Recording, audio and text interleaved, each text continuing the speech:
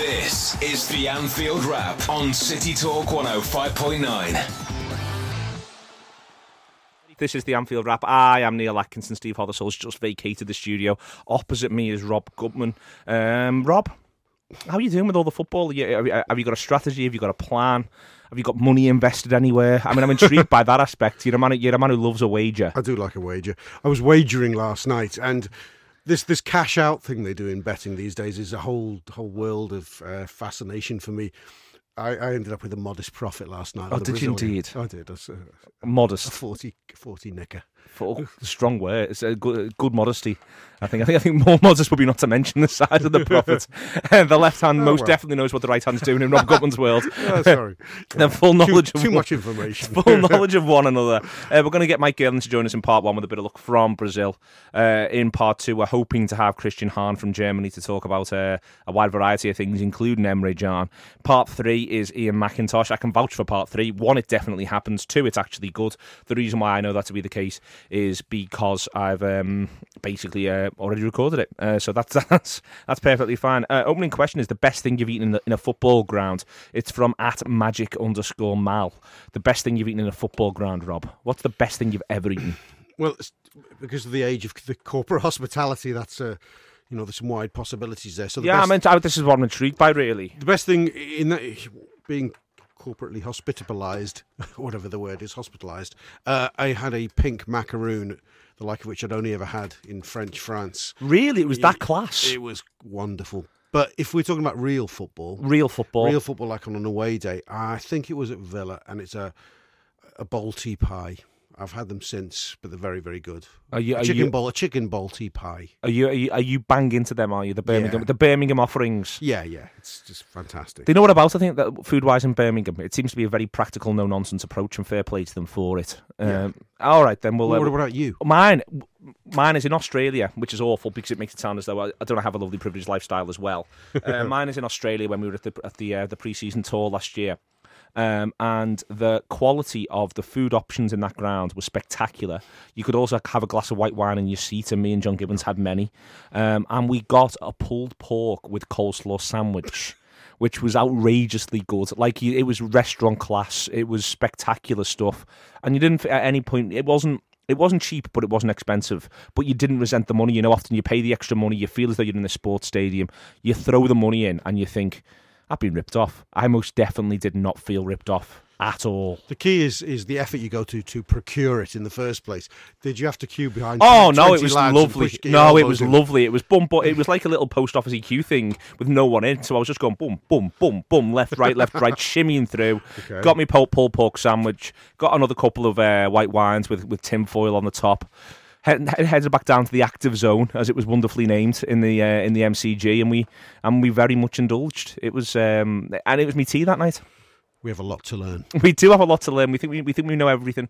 We practically know nothing. This is the Anfield Wrap, and that should be our motto. City Talk 105.9. We're fortunate enough right now to be joined from Brazil. Not as fortunate as he is to be there, by Mr. Mike Gerling. Michael. Can you hear me? Oh, splendid. Yeah. I'm so pleased by this turn of events. How is it? I mean, it's an obvious thing to say. I'm not going to ask you what the weather's like, but, because I'm not me nan. But, broadly speaking, how is Brazil? Well, first of all, the weather's nice. It's not a cloud in the sky. It's very sunny. It's warm. But, no, it's great. It's pretty much everything I expected and not what I expected, if that makes sense. How hasn't it been what you expect? Well, I knew it would be like this huge, sprawling metropolis. I'm in Sao Paulo. Okay? Yeah. And it truly is. It's enormous. I mean, I'm staying in a hotel, and if you go onto the roof, it's like the 26th floor, and you look out, all you can see is buildings for as far as I can see in every direction. And that's what a city of 20 million people looks like. You know what I mean? Yeah. It's like the Fifth Element. It's crazy. There's stuff going off everywhere. There's no order to it. There's no centre. So yeah, that's just great, interesting. What's the general atmosphere about the place like at the moment? Are they just so excited to have the tournament? Is the people having having a whale of a time? Yeah, I mean that's the thing I didn't expect really is a lot of the media's been about unrest over here, but there's none of that. Not here anyway. I haven't seen any in terms of protest. So whether that's just a media amplification of small events elsewhere, but here, it's just everyone. It's just a pure party. I mean, it was a national holiday yesterday for the opening day. Really? And it's just everybody's in Brazil shirts in the street. It's carnival parties everywhere.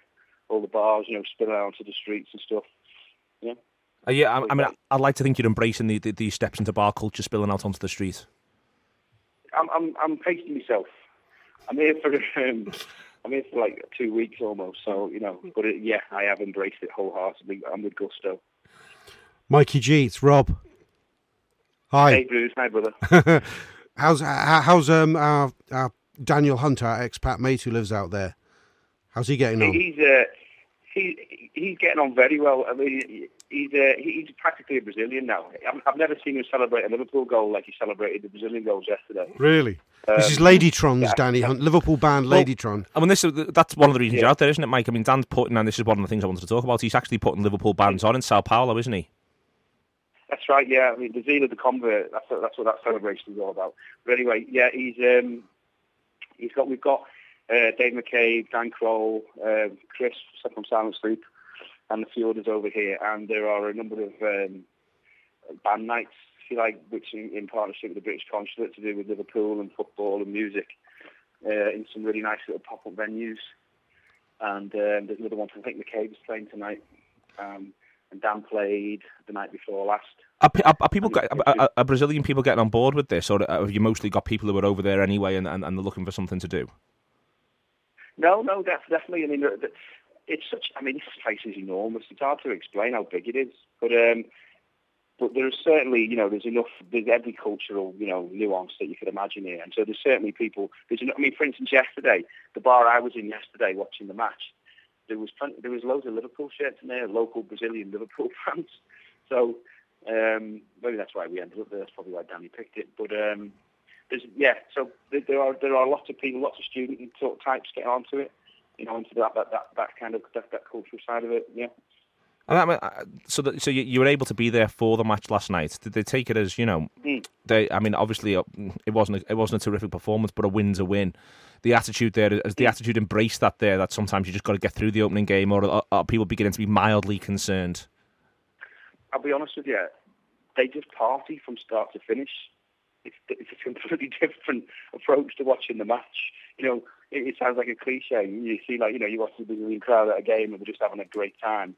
It's pretty much like that, regardless. Even when they scored first, they were like, "Oh no!" But then they were fine and partying again, and then it just went crazy. And then, whenever Brazil scored, there's like a million fireworks exploding. They're seen from every corner and back garden that was near us, and they don't really care whether it was a penalty or it wasn't a penalty. Do you know what I mean? That's a level of detail they're just not interested in.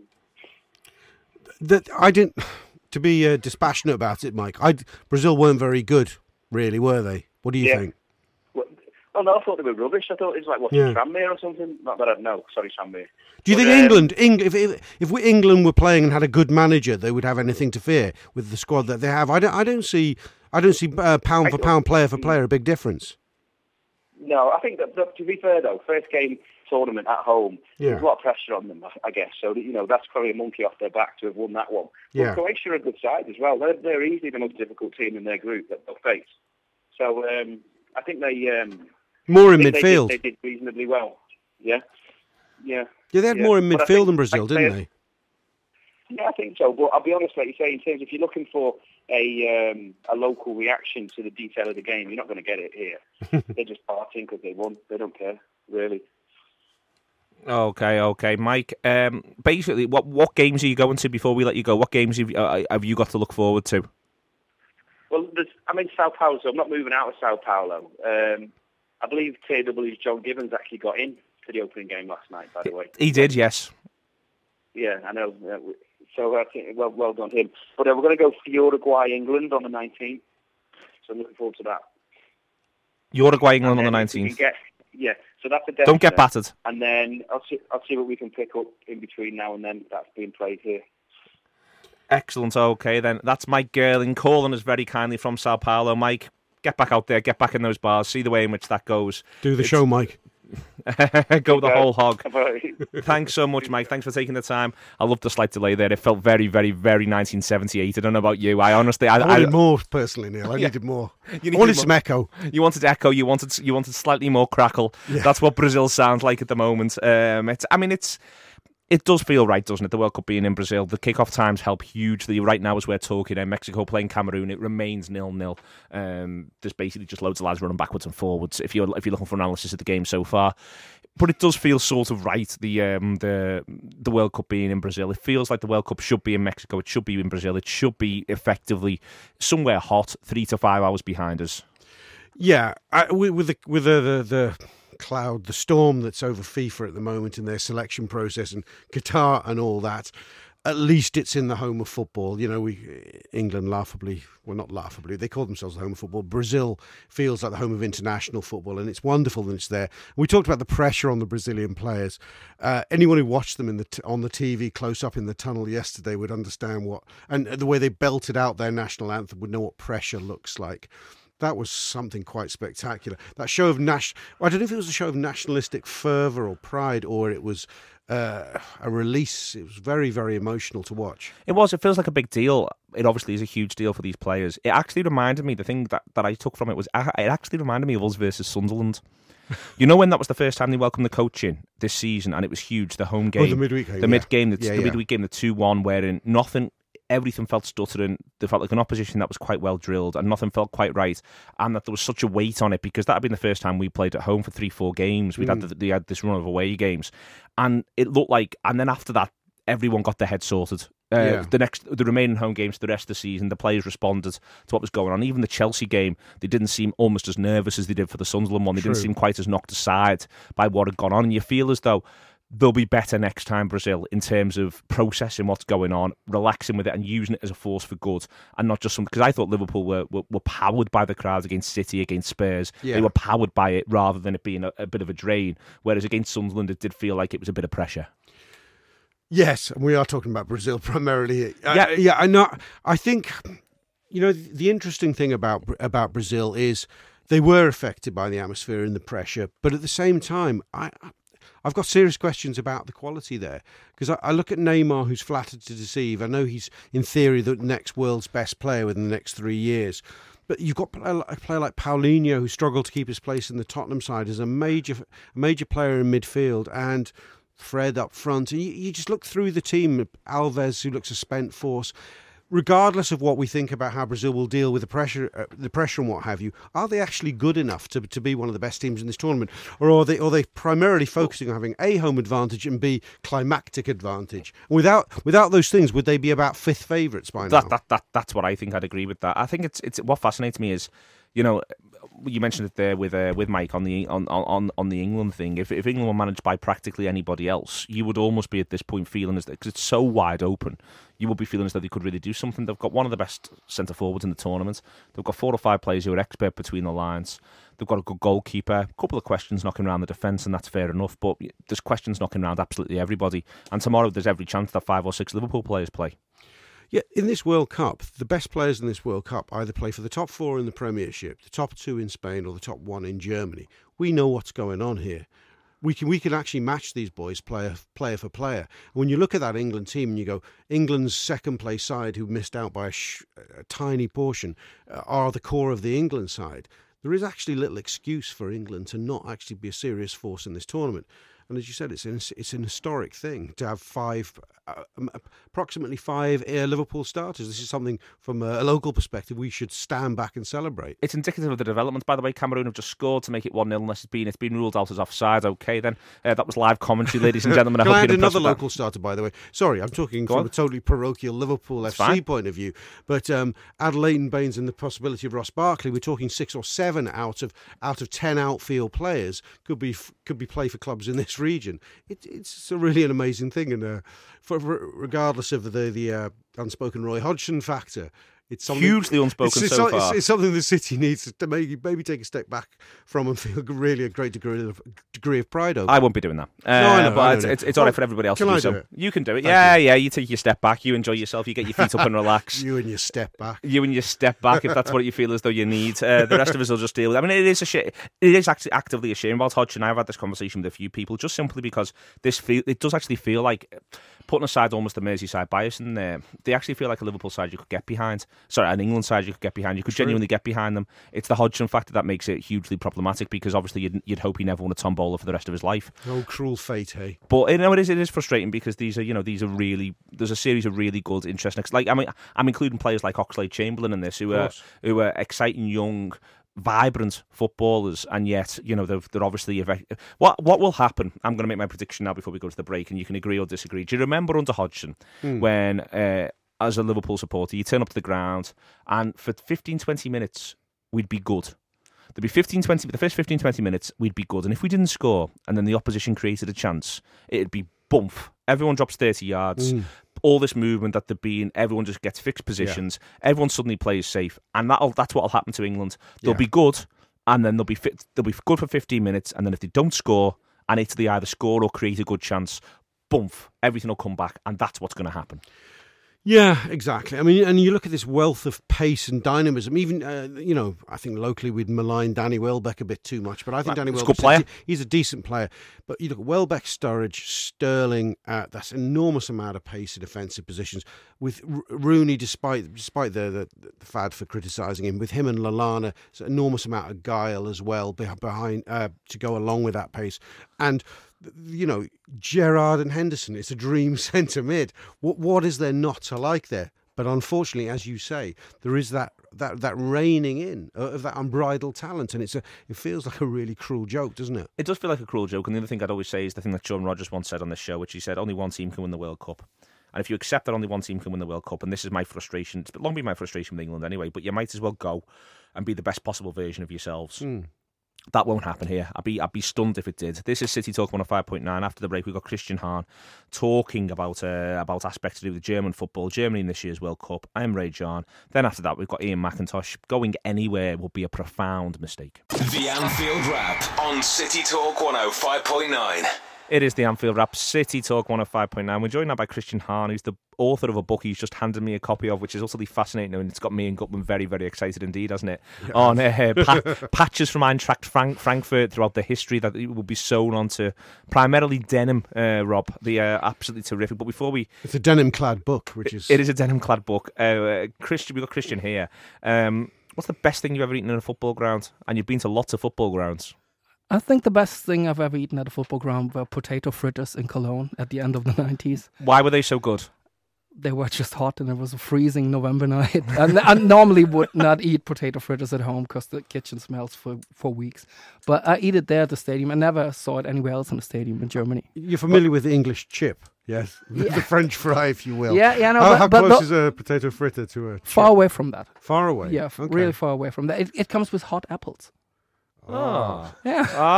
Almost like a strudel kuchen thingy. This is what people say when I tell them what I've eaten in England. That's what they say in Germany. I know that Now I see where we're going. You've got it. I mean, you've written. We've got the book here, which is full of these patches. It's no longer in print or in denim. I've been informed by Sam, which is vaguely sad. I mean, why did you decide to sort of catalogue? You support Eintracht Frankfurt. You're from Frankfurt, so you've catalogued these. But why did you feel as though they needed to be catalogued? In real life, I'm a designer, and I run an office for the culture of remembrance together with a historian. Mm-hmm. And so this is what I do in real life, in work life every day. And since I have a big heart of football, I decided to do this because they get lost. Nobody, not even in Germany. I know the jokes about Germany, but not even in Germany, people go to the stadium with jeans vests anymore. Yeah, and so they kind of get lost. And so I thought I categorize them and keep them for people who start to go to the stadium now. They don't know it. I mean, they're hugely varied. There's one here that's got the background of a Germany flag, an English flag, a Ghanaian flag, an Austrian flag, a Dutch flag, and a Switzerland flag. There's another one which has got... that's about the players we had at that time. Yeah. Okay, there's one here which is with what effectively looks like an angry chicken. holding a flag. Plays for Newcastle. Yeah, that's what we're called the Eagles, and that's a badly drawn eagle. It's all right. It's all right. I mean, no one's criticising anybody here. There's one that's the back of a Union I think Jack. a funny Who was the thing English about player that you had at that time? Who was the English player? Was the Ghanaian player Yeboah? Yeah, Yeboah played for us. Yeah, that's right. I don't think we had an English Tony. player. It's maybe it's a fan club tournament we held at that time, and the patches from that. Okay, just suddenly, yeah. Tony Yeboah played for Eintracht Frankfurt. So, I know all my Tony Yeboah facts. I'm very, very yeah. good. Who's this chap? All the goals. Sort of gathering his fist. Yeah, I think since it comes from the rocker culture, it just seems to be a badly looking guy impressing other teams. Well, you said this before. This is where, I mean, different bits of football sort of meet different bits of culture, and you've said that a lot of this comes from sort of a rocker culture within Germany. You know, the idea of wearing double denim, of getting these things, getting them sewn on. Is that where most of these do come from? Yeah, that's where most of these come from. It also reaches back to a time when you couldn't buy hundreds of different articles at the local club store, and so either you had a grandma or a mother who made you a scarf, or you just wore one of these vests and had fan club patches on it that you like an traded American to quilt. other Yes. that you traded to other fan clubs. It's just about showing your passion, and that wasn't that easy in the 70s like it is today. It seems to us from afar in England that German football was one big Iron Maiden concert for an entire generation, in a good way. Like this without Stephen Harris playing bass. I apologise. You've got a website which is full of you going to grounds, taking photographs of the grounds that you've been to, and you want to capture these things as well. The website, I'll read it out as best I can.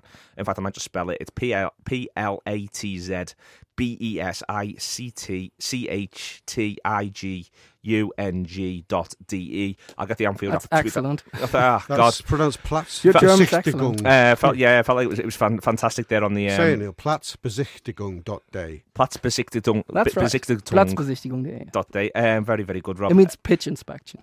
What makes you want to capture these things as well? Is this just part of wanting to catalogue as well? You know what football pitches look like now. Yeah, it's a lot of these grounds are gone. It's not only stadiums from professional football. It's also amateur stuff as well. Yes, it's also amateur stuff. Lots of and lots of these stadiums and pitches are just gone, and the idea is to capture it. Yeah. Okay, we'll move on to Germany in this year's World Cup. Then there's a lack of forward option. There's options there. There's a load of lovely players.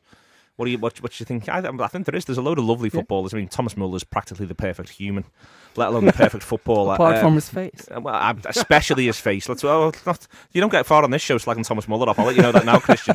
I mean, the starting 11. The only worry's got to be that it'll be a bit toothless. There's not that centre forward there to do the business for Germany. Yeah, I think we have Klose, and that might be enough. I mean, if he's older than Rob. He is. He's older. Yeah, if I would be Joachim Löw, too. if I would be Joachim Löw, I would take Klose to the tournaments until he's 70, just to just to scare the other teams. I mean, is he your Inzaghi? You know, the guy who's just always going to score the goal. Yeah, he's Inzaghi without the stupid goal celebration. What the starting 11 there? Then will Klose start? Do you think, or will he just have him coming off the bench? I think it depends a bit on who we play. I think in some games he will start. Otherwise, we will just start without a striker and have. All the movements. Müller or Götze struggling around in the front, yeah. Schürrle as well, maybe. Schürrle maybe, but he's more like Schürrle and Podolski are more like wingers. Does Draxler play up front sometimes? He can do too. Yeah, we have so many really really good players in the offensive part of the game. So that's why the pressure on the team is really high in Germany. Everybody expects Is there loads of pressure on Germany because I think it's been lessening around the rest of the world, but in Germany is there an expectation that they're going to at least make the last 8, maybe even really genuinely challenge? Yeah, I think in the last 10 tournaments or so, there was only been twice that we did not reach the last 4, or 3 times we did not reach the last 4, and that was mostly with players who simply denied football, who were more athletes than players. So I think in Germany we know that this is really a golden generation. We have lots of good players, but. Yeah, so the pressure is high for them to win something at last. Okay. Can I ask you a question? Can I just say that Mexico have had now 2 goals disallowed wrongly for offside in this game? But go on, Rob. Oh, the humanity! The referees at the World Cup. But it's an incredible thing about German football. I suppose Italian football there's parallels as well.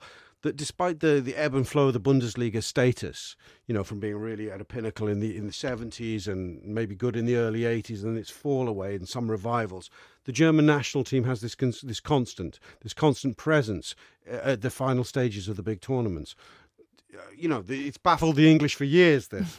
They think the Germans must have something magical going on in the water. But it doesn't affect the Bundesliga, so it's clearly a silly, quasi-racist paradigm. Why is the German national team special and the German league perhaps more inconsistent? More inconsistent. I think maybe it's just would you like to play Germany in a big tournament? No. Yeah, never. that's probably a big it's part of it. Mythology. Yeah, it's probably a big part of it. And I think we always had good players. There's always at least been a strong 11, a strong 13, a couple from the bench. Very, very quickly before we go into the break and then we come back with an interview with Ian. Emre Can, ultimately, very, very quickly, one, how good is he? You'll have seen him much more than us. And two, how good can he become? I think he's already very good, and he can become even better. And I'm not saying this because he's from Frankfurt, like I am, and I go to the same news agent like his father. I think he's really good. He can play on a lot of different positions, and I think he should have played at the World Cup already. Why this did year. Bayern let him go? They made a mistake. I think so, yeah. And I think so Leverkusen made a mistake to let him go. He didn't get much time to play at Bayern, so he went to Leverkusen. He played a good season there, I think, and I was surprised to see that they let him go. Yeah, well, I don't think they had a choice. Where's he at his best? Is he holding midfielder or left back? Where does he look brightest? I see him in the midfield, but I think he can play a lot of different positions. But I see him best in the midfield. He's tall, he's quick, and he looks. Can he attack? Shooting. Can he attack properly, or is he a defensive midfield guy? He's a defensive midfield guy, but I'm sure he could play that. He was the captain of all the German national youth teams, and I think he's really, really good. It's exciting talk. It is. I'm very excited. Some of the clips I sort of thought his attacking defensive thing reminds me of Dietmar Hamann, who was a very attacking in the early phase of his career, then became a fantastic defensive midfielder. Are there any parallels there, or am I just being lazy because he's German? No, I think the thing about him is that he's really, really well educated. He belongs to that now young generation where the education in German football differed. Started to become different. Post sort of 2002 onwards. Yeah, and I think if Brendan Rodgers decides to let him play in the offensive midfield, I think he could do that too. He'll just pick that up as well. Yeah. So very, very quickly before we let you go, Christian, which grounds are you looking to visit next? I just got an invitation to Azerbaijan from the Azerbaijan Football Association. I really would like to see Tehran. But since I'm in England, I'll probably go to Elland Road next week. What's happening at Elland Road next week? And I think I just want to see the ground. If it's a summer break, but I'll be in Yorkshire, and I might go to Elland Road. I've never been there, and I just want to see the ground. Splendid stuff. This is the Anfield Wrap on City Talk 105.9. Enjoy the rest of this World Cup coming up after the break. Thanks so much to Christian. Thanks to Rob. Thanks to Sam for rushing Christian in and bringing him from London. After the break, it's me talking to Ian McIntosh about what looks like an exceptionally exciting tournament. The Anfield Wrap on City Talk 105.9. Welcome back to part 3 of the Anfield Wrap. Neil Atkinson here. As I said to you a second ago, this is a pre-record. If I can just quickly plug our online magazine, the Anfield Wrap, off the basis of the fact that it's terrific. You might want to have a little look at that if you like this sort of nonsense. But with me now on City Talk 105.9 is a proper writer, a grown-up writer. Ian McIntosh is joining us to give his impressions and expectations of what's to come over the next 4 weeks in the World Cup, and just generally have a wider chat. But before we get into that, Ian, what's the best thing you've ever eaten in a football ground? Best thing I've ever eaten? At Southend, there was a guy who used to sit in the South Stand upper, and they'd bring a Tupperware container full of sausages and his own homemade barbecue sauce, and he'd just sort of hand them out. It was in the days when we weren't very good. We're not very good. But it was a particularly low time. I think it was about 2000, 2001, when you only ever get about 3,000 fans. So he didn't have to make that many sausages, in fairness, to pretty much get all of the people around him fed. They were great. To cater for the masses. What's the best thing you've ever bought or been given, other than, I feel outside food is almost cheating. Certainly homemade condiments seem wild. I mean, I'm quite lucky because I've spent a lot of time at Arsenal and Chelsea and Tottenham in the press boxes there. And the Chelsea Press Lounge, it really is just something else. It's like, you know how you get a buffet at a friend's wedding, and then you get a really, really good buffet, a really rich friend's wedding. And then if you sort of times that by 10, you have the Chelsea buffet. It's kind of squid and chorizo salad. It's really individual tubs of ham terrine with that funny yellow layer of fat on the top. Do you feel the catering in London clubs is a level above the catering, say that, you know, the more northern clubs in the Metropolitan? You know what I mean? Is the London Metropolitan, is it nailed the catering? Well, apparently Manchester City's got a great reputation. I haven't actually covered a game up there, but they are the talk of the press lounge. But I've worked in the North East for 2.5 years, and Newcastle and Sunderland, it was pretty much week in, week out an undisclosed meat product curry. It just said curry, and it makes me nervous when it doesn't specify which animal it's come from. Did you eat it? Of course I did. Good God, I'm a growing man. Growing rapidly outwards, admittedly, but... Oh, right. I'm gonna bear that in mind. I think that this is something that we might have to look into. I also love the fact that this is probably the number one topic of conversation amongst the press. Not the football, not the writing, no other aspect. Who's doing the best lunches? It really is. There's a kind of constantly ebbing and flowing league table of press facilities where Manchester City, Chelsea and Arsenal swap places, much as they did this season in the real title. just knocking lumps out of each other at the top of that particular chart. I'm so excited about this World Cup. I really am. I'm stupidly excited because, for a variety of reasons, I think we can almost go through them. Those kickoff times are fabulous. Yeah, they're beautifully suited as well. You know, if you're lucky enough to have an employer who's going to let you get out the office at about 4 o'clock, if you've got flexi time and you can start a little bit early, then you can actually get through this entire tournament without really missing a game. It is. It's. I can't quite believe how it's come together. It almost feels too perfect. I'm convinced there's going to be a catch somewhere. Like there's going to be one that's from nowhere going to kick off at 1 p.m. I mean, it's just absolutely all of them open themselves up. But the other thing is as well, it's the group stage games. There's so many. We're talking whilst Mexico are playing Cameroon, but at 8 o'clock tonight is his 2010's final kicking off. Yeah. You know, it's there's so many games in the group stages and both of those sides have got to go on to play a really interesting Chile team. There's just this endless number of fascinating football matches. It's brilliant because you've got 3 hideously difficult groups in Group B with Spain, Holland, Chile and Australia, Group D, England's group, and Group D with Germany, Portugal, Ghana and USA. But all the rest, they're so open.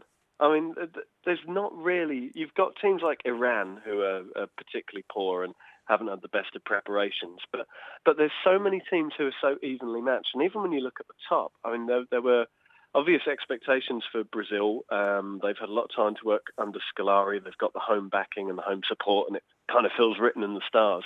But player for certainly player... the refereeing like that. Yeah. If they can bring a few more refs along like that, they'll be absolutely fine. But, I mean, player for player, they're not noticeably better than anyone else. Certainly not noticeably better than Argentina, who have their own problems with Messi having, by his standards, a fairly subdued season. So it feels like a really, really open tournament. It does. I mean, that's what's grabbed me as well about it, is that I find, I think it's actually been priced up by the bookmakers quite oddly. They appear to have just sort of committed to there being 4 favourites and then given everyone else quite long odds. I don't know, for instance, why you think that Germany are that much better than France, to be brutally honest with you. And I think if those two faced each other, it'd be a terrific game. I can't really call it at all. You can see, and this is the key thing, everyone's got holes. I think it could be the most interesting in an open tournament since going back years. 2006 was a bit interesting and open. But apart from that, you know, everyone expected Spain to win the last 2 Euros and the last World Cup. Before then, 2002, you expected the Brazilians to triumph with what they had in attack. 98, France were they were the hosts. Even 94 was a Brazil-Italy final. It just doesn't seem like, you know, anything's as straightforward as you think, Ian. No, you've got teams who can come out of... Well, I say come out of nowhere. We've had so much time to think about it. But Chile, who will be playing very late tonight against Australia, they're really one to watch out for. They're a very inventive, very attacking team. You've got Belgium, who everyone's been talking about for absolutely ages, absolutely loaded with players, none of whom are fullbacks, interestingly. They've got a real deficiency of fullbacks in that team. And France, as you mentioned, the most fascinating thing there is that Didier Deschamps has pretty much stripped the team of all the difficult players. Yeah. And the last one remaining, who he had to take because he's one of the best players in the world, Franck Ribéry, has pulled out with injury at the last minute. So what you've actually got, bizarrely for France, is quite an agreeable, likeable French side. There's no huge personalities who seem likely to cause the kind of problems that they had last time.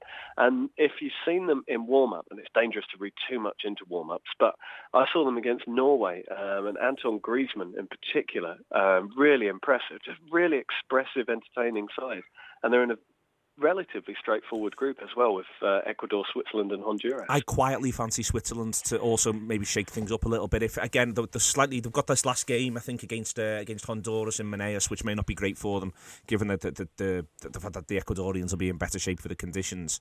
But if they can get themselves a point against France, then you'd really strongly fancy them to do something. And that's another example of just how open we're saying it.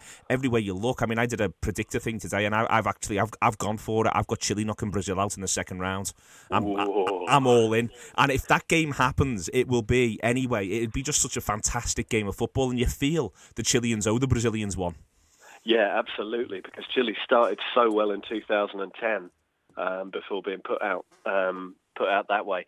But yeah, they're just a very exciting team. They won't let up, and they'll watch that Brazil game with interest if it does come to pass that they meet in the second round. They'll have found weak spots that they can exploit there.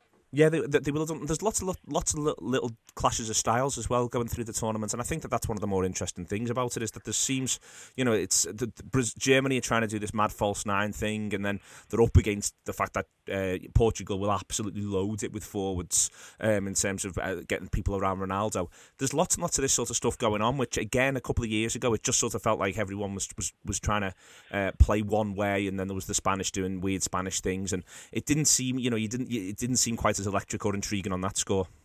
Yeah, absolutely. And I think in sort of support that point, you look at the way Croatia approached the game. Now, in tournaments gone by, Croatia might have thought, right, we're up against the hosts. They've got loads and loads of amazing players. Let's just load up the midfield and shut everything down.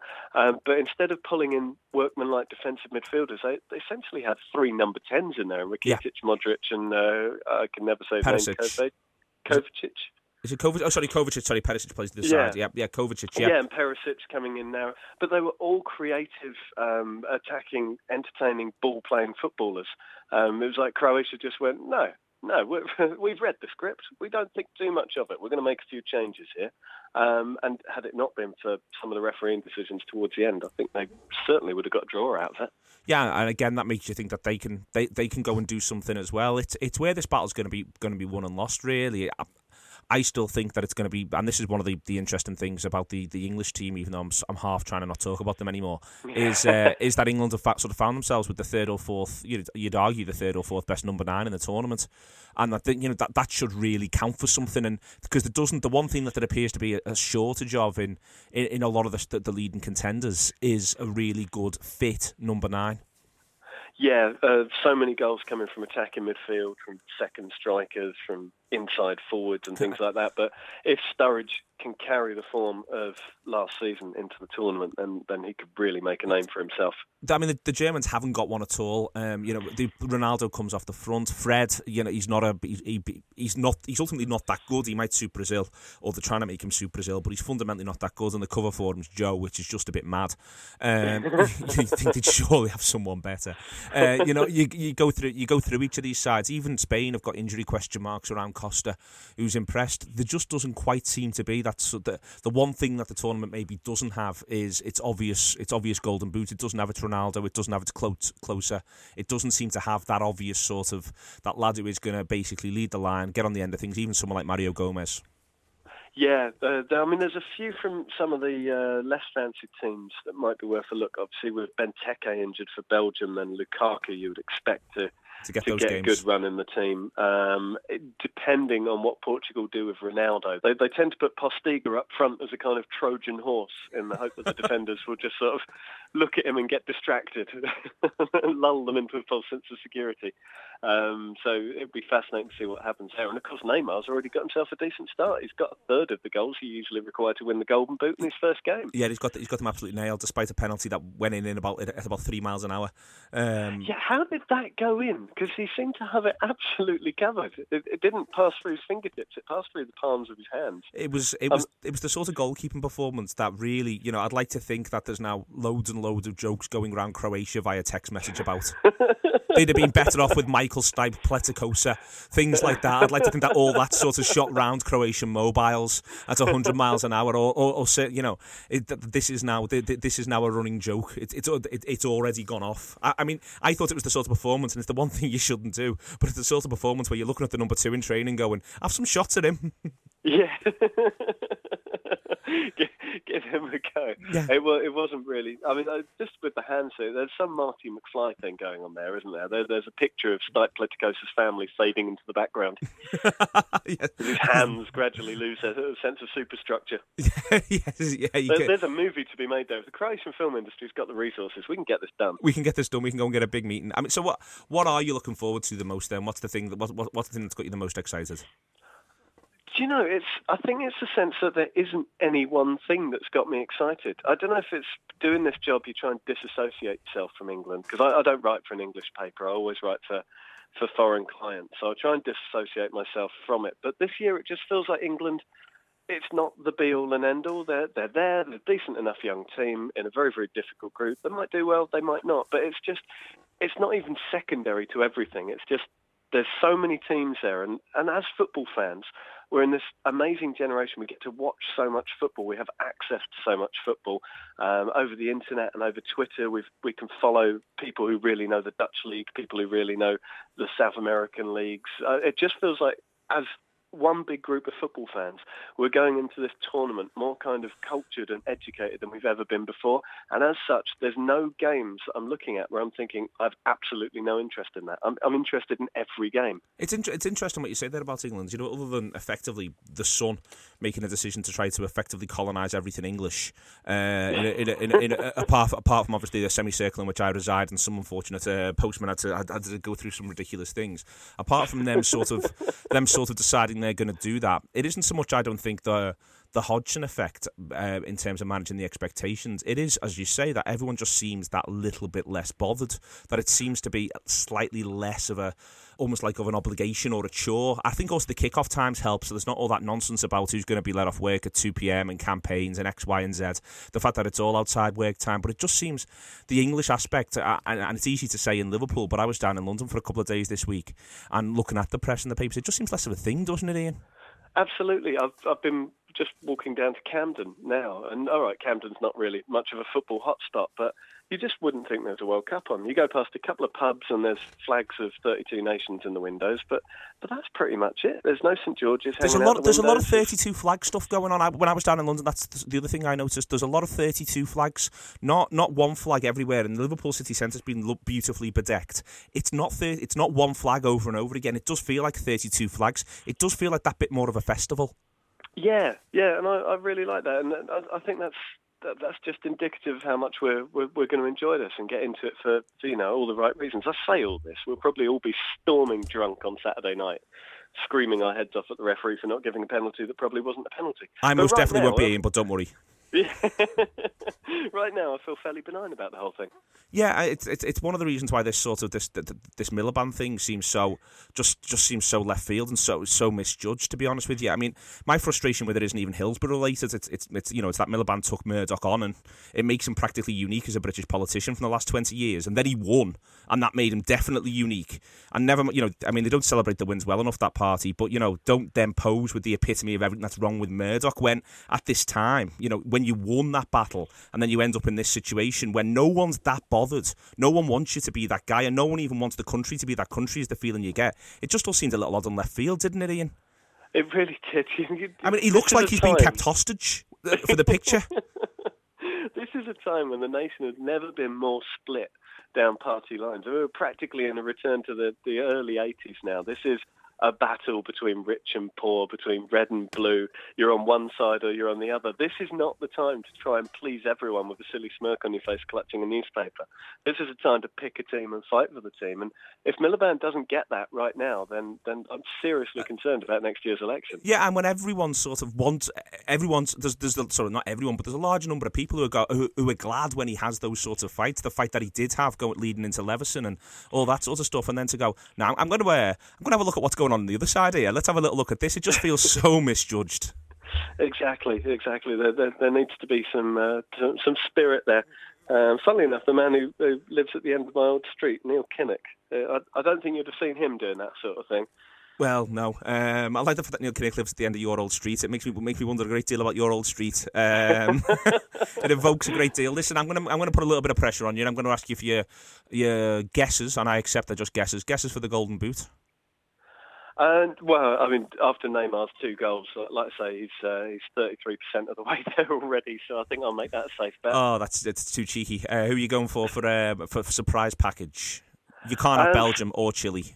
No, but see, if Belgium drop out in the group stage, that's a surprise now. Everyone's so expectant of Belgium that no, you definitely can't have that.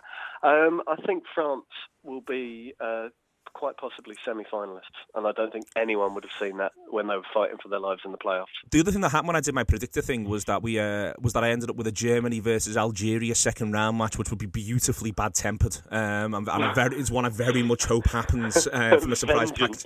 Yeah, vengeance for the Anschluss. Yes, indeed. Algeria versus Germany. Let's hope that one comes about. And lastly, who are you going for as winners? If I absolutely put a gun to your head. Brazil, I still think. I know it wasn't very convincing, but remember in 2002 when they won it, they only just got past Turkey by virtue of I think 88th minute penalty. Spain in 2010, they lost their first game against Switzerland. It's dangerous to read too much into the first round of matches. I think they will find their groove and go on and win it. Excellent stuff. Thanks so much to Ian. Thanks to Rob. Thanks to Christian. That's been this week's Anfield Wrap. Enjoy this feast of football that's in front of you. This is the Anfield Wrap on City Talk 105.9.